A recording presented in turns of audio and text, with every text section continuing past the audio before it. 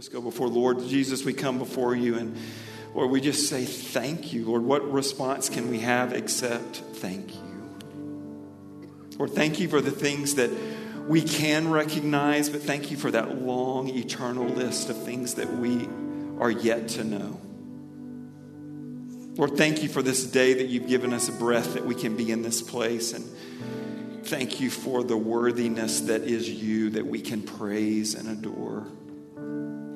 Thank you for being a rock that's immovable. Thank you for being a deliverer that delivers from every storm, every trial, every tribulation.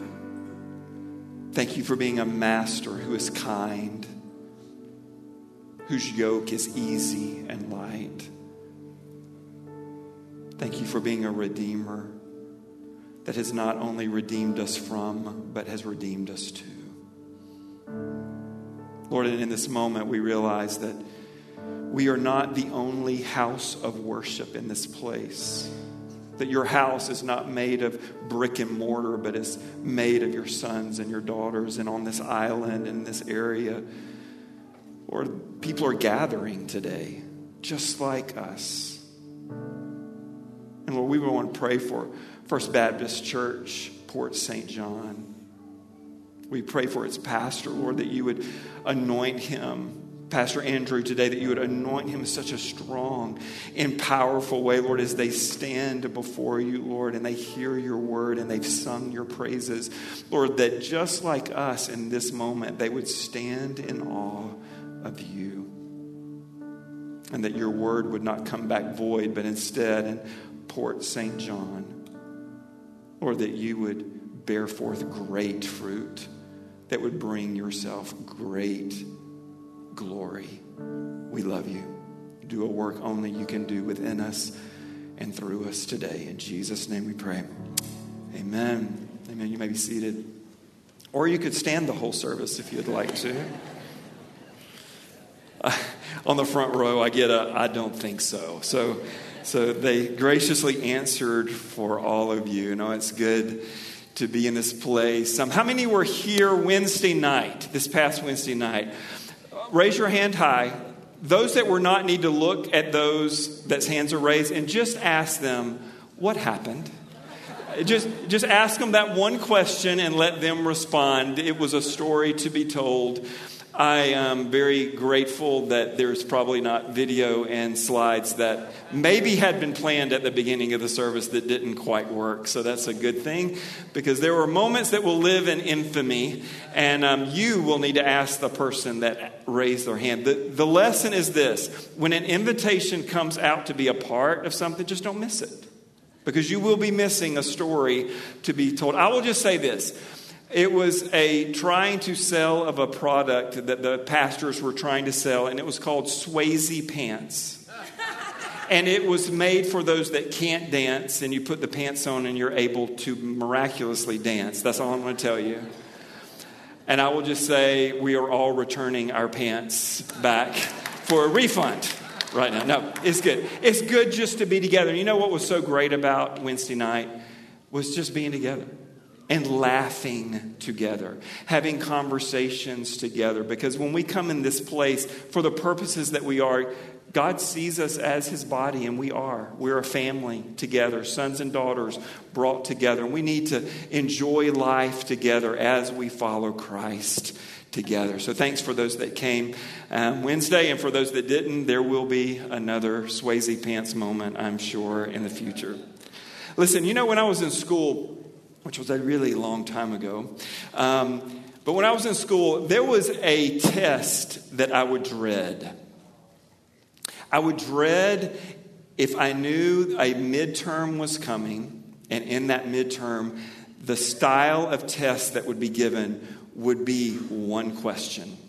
Did you ever have that professor that brought in just one question before you? Was I the only one? No. Okay. That one, I would rather have 100 multiple choice questions than to be given one question. The passage that we're talking about today is about one question. And it's going to be a fabulous time of just digging into God's Word and seeing what He has in front of us. And the theme of our whole series is 2 words, and it says, follow me. That is what our life as a disciple of Christ is, following Him. So the first point I wanted to engage with this morning is the journey that we're on. And inside that journey that we need to understand from the get-go is that Jesus leads His disciples to the cross. That is the destination that we are all headed. We're going to unpack that a little bit more. But this Gospel of Mark that we have been in for weeks and for months, it has been moving at a blistering pace, right? The crowds are multiplying. The miracles are everywhere and to everyone. I mean, we've got stories where people are just touching the hem of His garments and they're being healed. The people have grown to such a place that they want to force Jesus, not ask Jesus, but they want to force Jesus to become their king.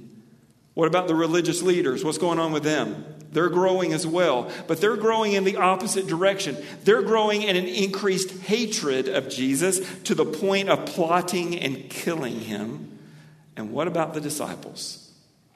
They're along for the ride, right? These disciples, they are, it's comical almost, because they are growing in confidence and confusion at the same time. They're experiencing these miraculous moments, and out of those moments, they are asking questions that you want to say, were you really a part of the moment that just happened? Because that question doesn't quite relate. But inside of all of the immediatelys that we find in the book of Mark, it's just moving. There is one theme that has been building for the past 8 chapters. And that one theme is this, that Mark tells and establishes in the stories that he's telling and the order that he's telling. And it's this, that Jesus Christ is the Son of God. That's his first verse, actually. Who has all authority. Remember that the book of Mark, the Gospel of Mark, is not built off of the words of Christ. What is it built off of? The action of Christ. The work of Christ. It has few words, actually, that Christ speaks. It has everything that Christ did. And He's establishing authority. He's established authority in these 8 chapters. He's established authority over Satan and his demons. He's established authority as the teacher and preacher of God's word. He's established an authority to forgive sin, which was just blew the scribes away.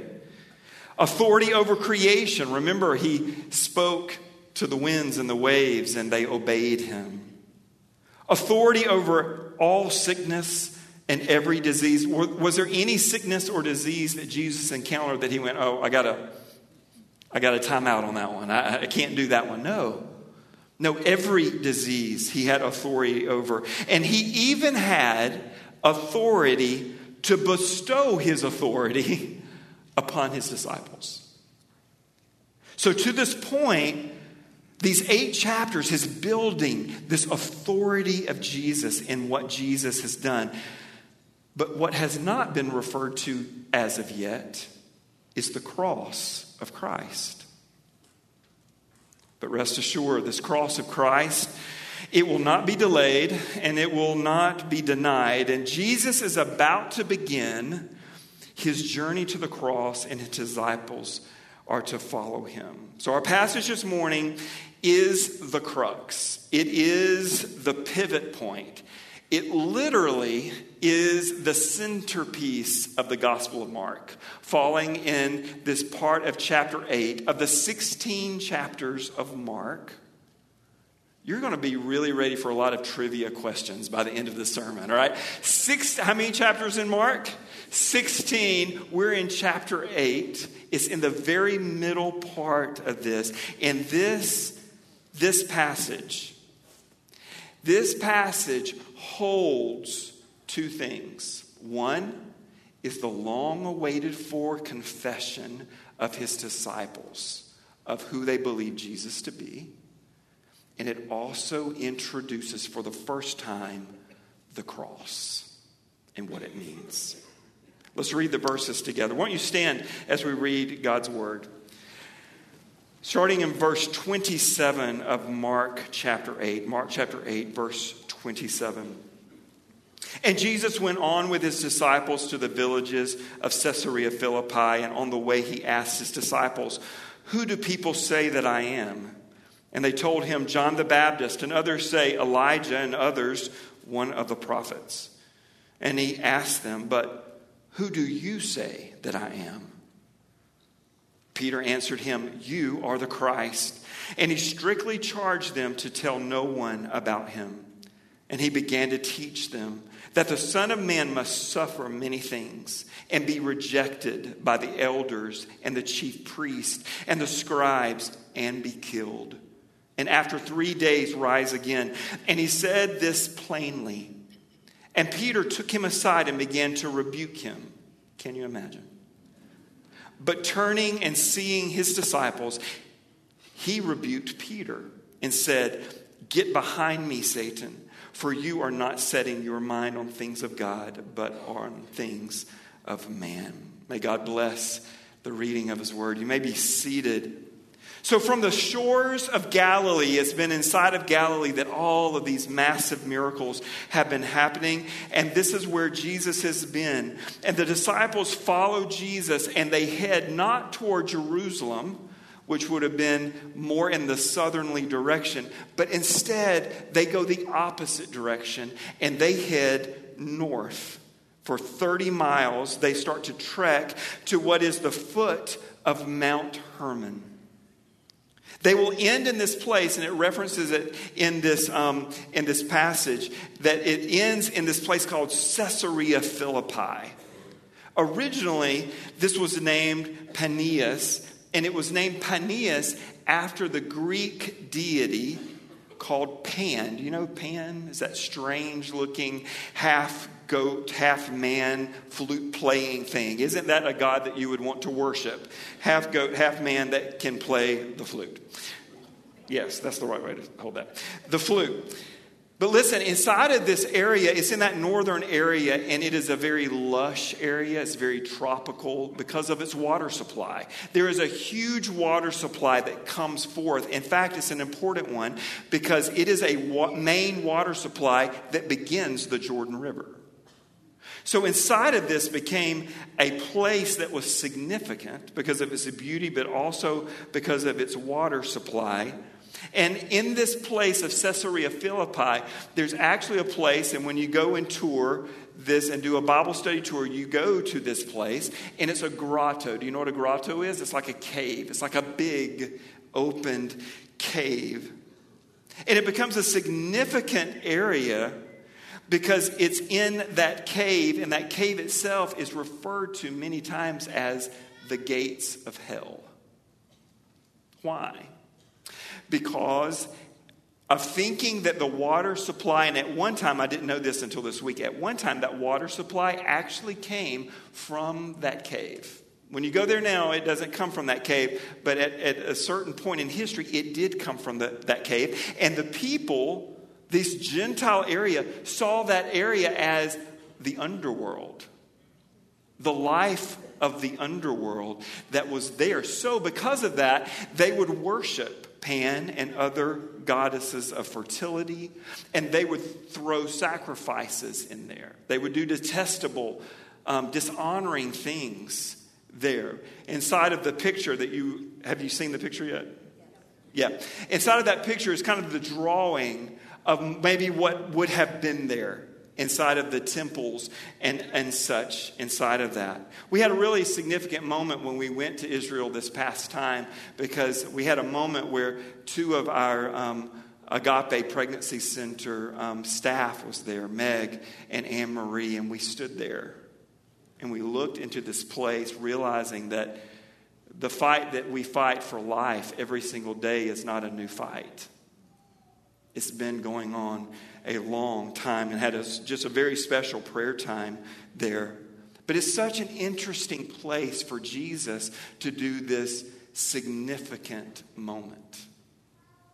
It's as if Jesus takes his disciples after all of these miracles and all of these teaching, and he takes them to the most northern place possible of the promised land. It's a fascinating thing to think and sketch out where Jesus actually was for all of his miracles.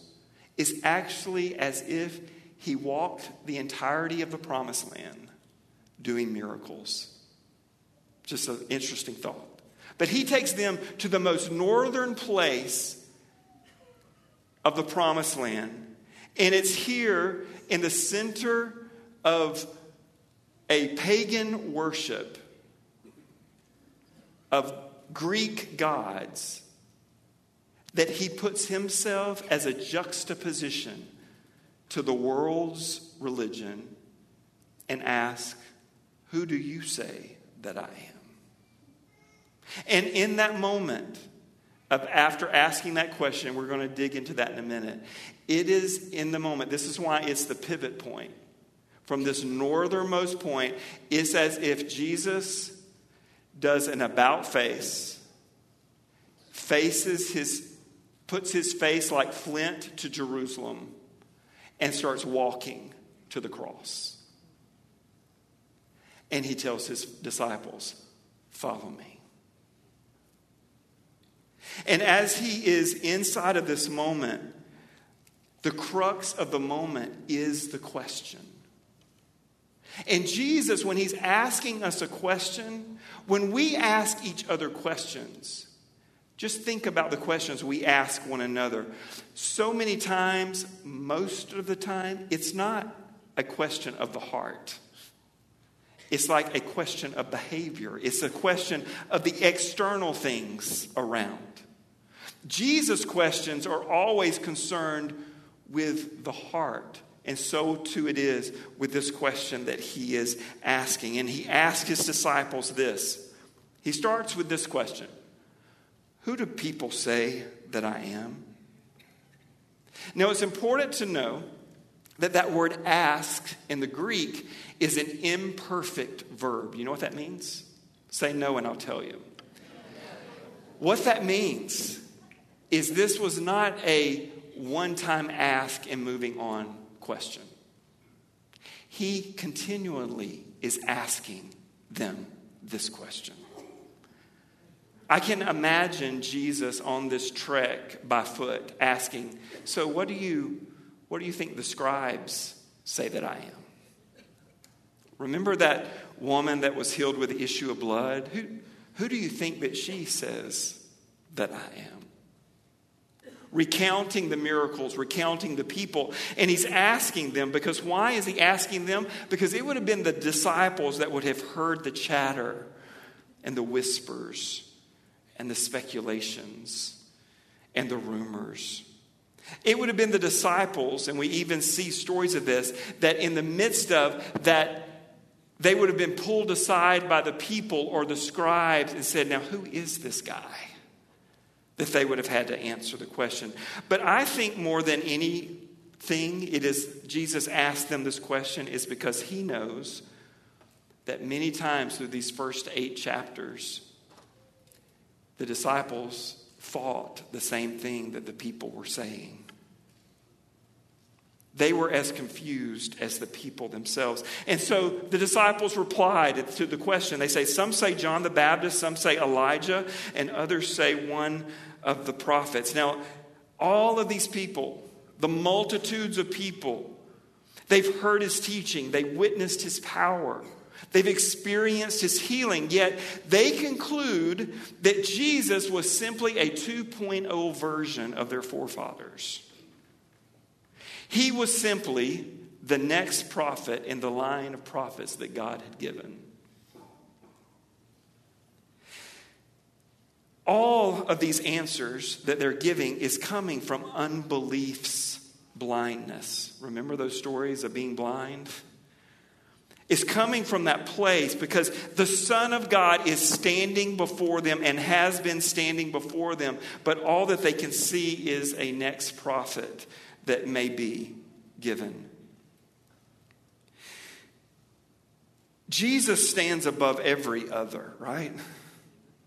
None compare to him. Every prophet, every priest, every king in the Old Testament that was anointed before the Lord served as a preparation to recognize the coming Messiah. None of them were the Messiah, but each was a forerunner. We call it a type of the Son of God coming to save. So when we say names like Abraham, Joseph, Moses, Elijah, David, they all pointed to this coming, promised, anointed one whose name would be Jesus. And the people fell in the same trap that we fall into. The people saw Jesus as one standing in the shadows of all of their forefathers. Can you see that? And they were blind to the fact that the opposite was actually what was true. It was Jesus that's the reality, and all of these prophets were in his shadow throughout history. And when we see that kind of reaction among the people, it is so easy to convict them and to judge them, but we do the same thing. Let me put it in some terminology that may convict your heart like it does before mine. Because we too stand in the shadows and we want to worship only the shadow of Christ and not Christ himself. Because we can admire a sunset and forget its creator. We can experience his grace every single day. And if we are breathing, we are experiencing his grace every single day and easily assume the giver. We can taste his provision and we can forget to thank the provider. But see, Jesus asked this question for a very important reason too. I think Jesus asked this as his first question of what do others say that I am? Because he does not want for them nor for us, he does not want them to stand in either the belief or the unbelief of someone else. So before he asked the question of their own heart, he asked this question because he doesn't want their answers to be the foundation of their heart. He wants to expose and to cleanse their minds of any residue of others' unbelief. You know it's coming. What about you? How much of what you believe is based upon the opinions or the beliefs of others? And they could be really great people like my mom. But my mom's belief is my mom's belief. My belief is my belief. And here is what I'm going to kind of go take a right-hand turn. Give me that privilege for just a second because I think it's important. Here's what's true. One day, when we as believers in Christ stand before the judgment seat of Christ, we don't get to bring 2 or 3 friends with us. We don't get to bring character witnesses with us. We stand alone. When I describe that to you, does that scare you to death? Be honest. You don't have to say it out loud. I want you to nod your head up or down or left or right. Does that scare you? It shouldn't. It should be exactly what you want. I want to invite Richard to come up. Because I know how when we think of that kind of a moment, it exposes how we're living our life today, right? If that feels naked, if that feels exposed and vulnerable instead of safe and secure, it shows what we're thinking right now and how we're living our life right now. Because to stand at the judgment seat of Christ by myself. The great news is I'm not standing by myself. I stand in Christ. There is one that will do a witness, and his is the only one that matters, and it's not my mom. It's not my godly stepdad, Ernest. It's not my son. It's Jesus. I'm so glad my iPad has light on it. Listen, it's Jesus. Don't let that distract you from this moment. Listen. Shh. I've asked Richard to sing just a portion of a song that very well could be the song that we sing at the judgment seat of Christ.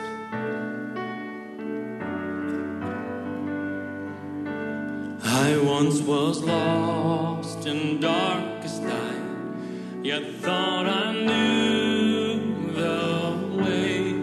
The sin that promised joy and life had led me to the grave. I had no hope that you would own a rebel to your will. And if you had not loved me first, I would refuse you still.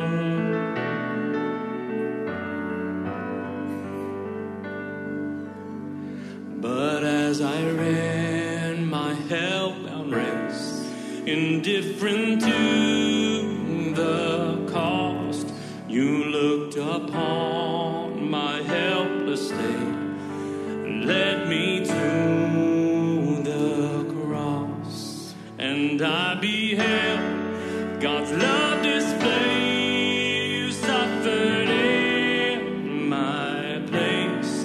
You bore the wrath reserved for me. Now all I know is grace. Sing it together. Hallelujah. All I have is Christ. Hallelujah. Jesus is my Hallelujah. Hallelujah. All I have is Christ. Hallelujah. Jesus is my love. As we stand at the judgment seat of Christ, that is what we will say. All I have is Christ. And let that not be a day that awaits us. The sermon is not over, but let that be today. It feels like it is ending. It's not. Listen, let it be today. Let us discover the question that Jesus turns his attention to his disciples. And he says to them, "Who do you say I am?" You say, "I have Christ.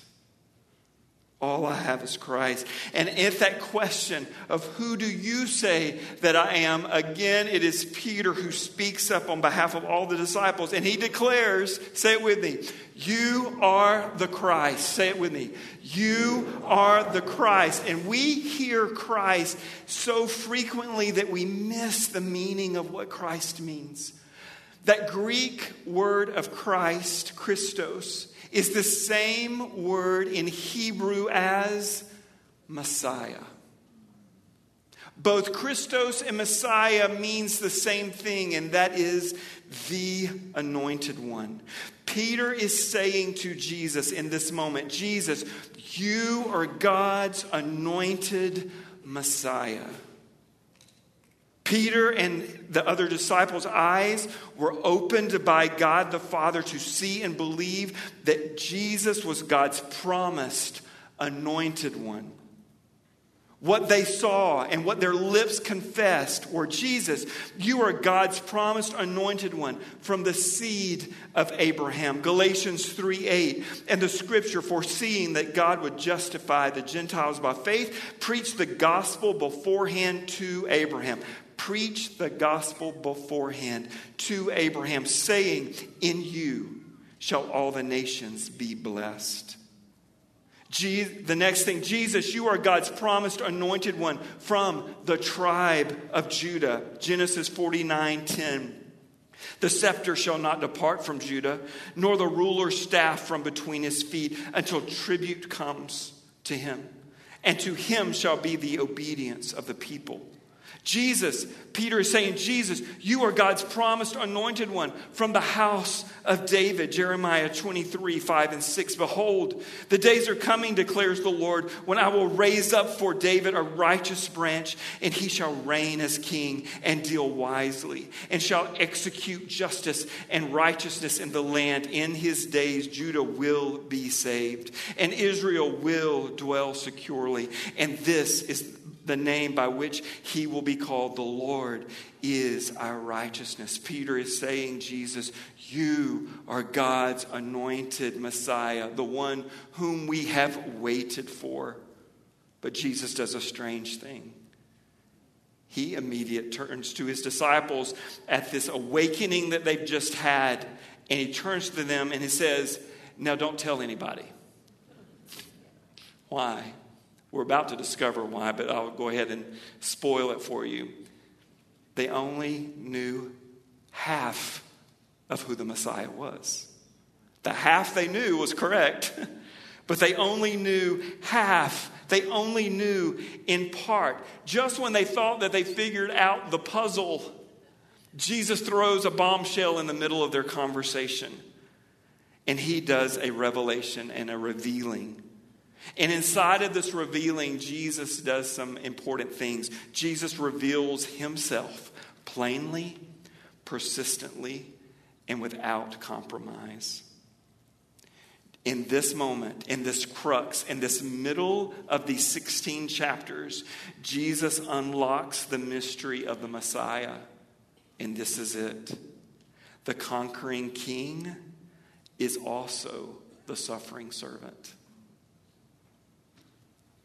I am he. Jesus has spoken in parables for 2 years. It left everyone with their head scratching. But in this moment, in this important moment, he reveals his mission plainly to his disciples.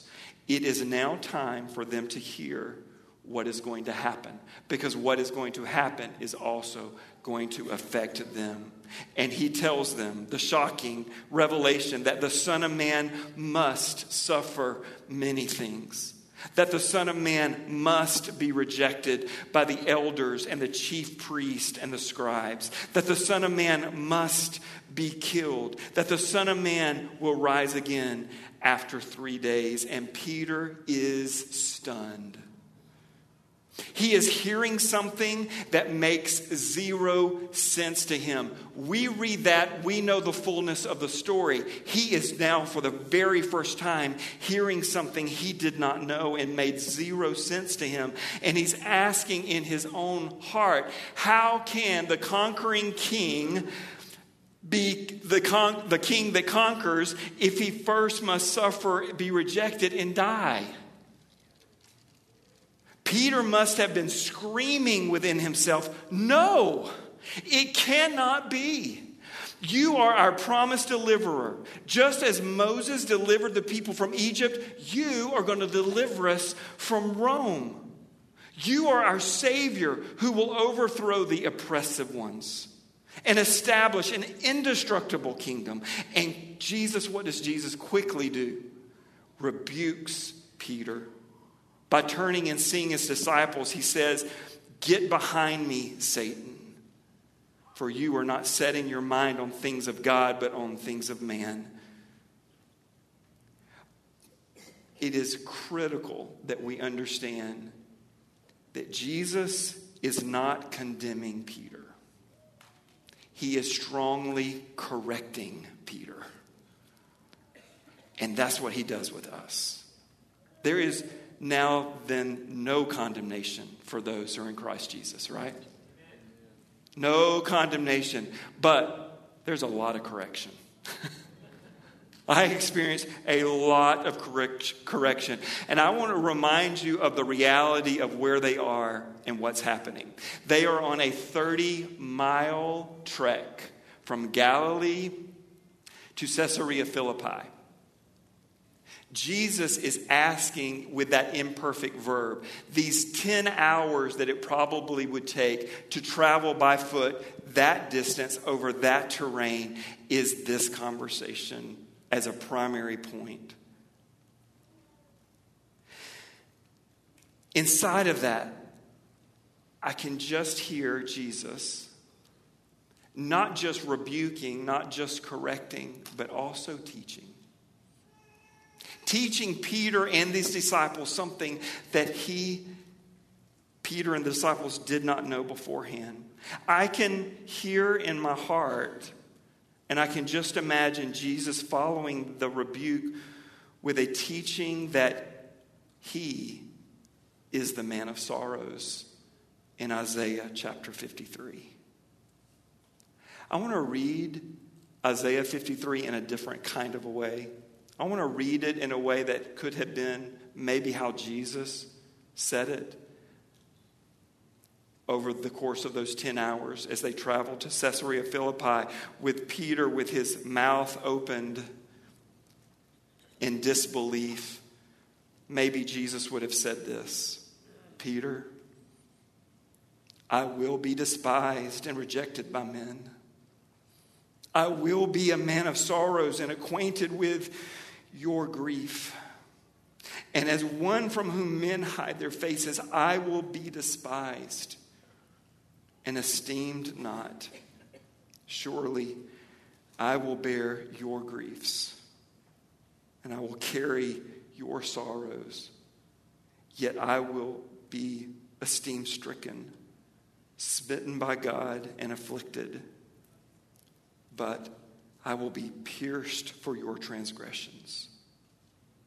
I will be crushed for your iniquities, Peter.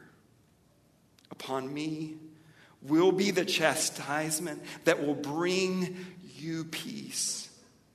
And with my wounds, you, Peter, will be healed. All we like sheep have gone astray, and all have turned everyone to his own way. And the Lord has laid on me the iniquity of all. Peter, I will be oppressed, and I will be afflicted. Yet I will not open my mouth. Like a lamb that is led to the slaughter, and like a sheep that is before its shearers is silent, so I will not open my mouth. I can just hear Jesus saying, Peter, that's me. I am the suffering servant who is also the conquering king. It has always been me. Peter, trust me that my kingdom will be established because of, not in spite of, my death. For Peter, without my wounds, there is no peace and there is no healing for you. Peter, I will not compromise who I am. I will not compromise why I came. And I will not compromise what I must do. Jesus would persistently repeat this same revelation 2 more times in chapters 9 and 10 of Mark.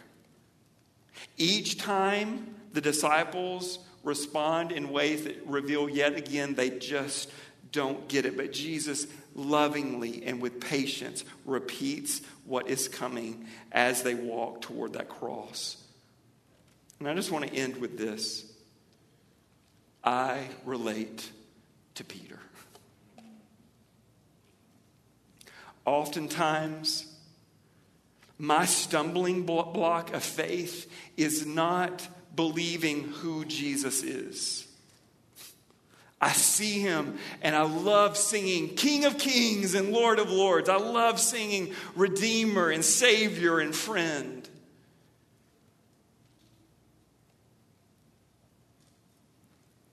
It's not who Jesus is that makes me stumble often. It's how Jesus is going to be Jesus in me that makes me stumble. I find myself like Peter, screaming, sometimes literally, "No, Lord, not that way. Not the way requiring my suffering, my rejection, and even my death. I want an easier way. I want a less painful way. My flesh will demand," listen to this, "I want a way that does not involve the cross." Listen to that again. I want a way that does not involve the cross. And to that, Jesus says to me, "Get thee behind me, Satan. For you carry or not setting your mind on things of God, but you carry or setting on the things of man." Because when you think of Satan, what did Satan want more than anything from Jesus? He wanted him not to go to the cross. In his temptation of Jesus, what did he do? He offered him all the kingdoms. Isn't that what the people wanted him to do, was to be king of the kingdom? Satan offered that. Why did he offer that? Because he offered that and Jesus said yes. Guess what wouldn't have happened? The cross. Jesus will not compromise the cross. And I just end with this. That a mind set on things of the flesh argues with God. It avoids the cross, and it turns away from Jesus. But a mind that's set on the things of God, it agrees with God, it embraces the cross, and it follows Jesus. So as we come to this ending moment, the question is not for others. It's not for the disciples. It is for you. Who do you say that Jesus is? Do you believe that he is the promised, anointed, suffering servant?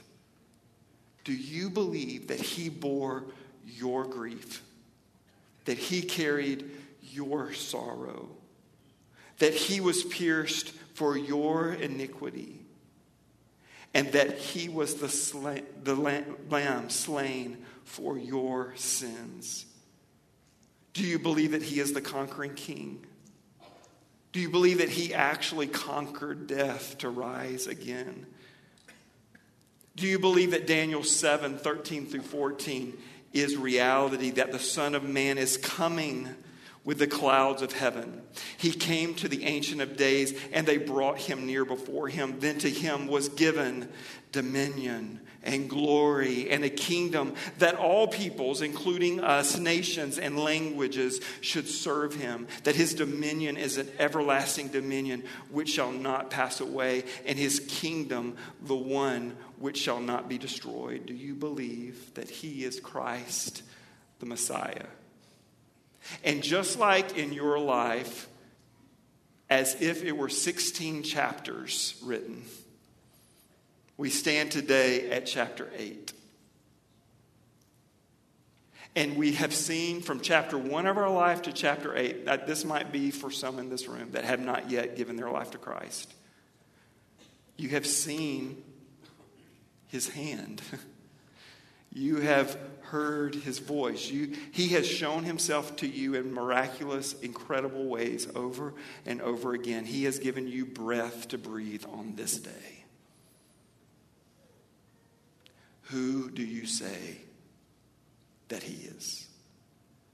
I pray it would be today that you would say, you are Jesus, the Son of God, the promised Messiah who has come, who died for me and my sin, so that I might live to God forever and ever and ever. Let's pray together. Lord Jesus, we come before you and we say thank you for who you are. And Lord, the detail of who you are overwhelms our heart. But Lord, the how of how you walk, Lord, makes our heart lean in toward you as it becomes hard to embrace a cross. Lord, I thank you that is what you're asking us to do, and you never ask us to do anything for our condemnation, but for our good and your glory. Lord, may we experience the true Redeemer of our lives. May our song be hallelujah. All I have is Christ today. Not when we stand before you face to face, but may we come to that realization and say that now on this day, and may our lives reflect that. Thank you for this time that we've been able to dig inside of your word, and I pray your word would dig inside of us. I pray that question, who do you say that I am, would not be one that we hear and leave, but just as it was with the disciples, that it would be repeated over and over and over again, and that our lives would be one that would follow you. In the name of Jesus we pray.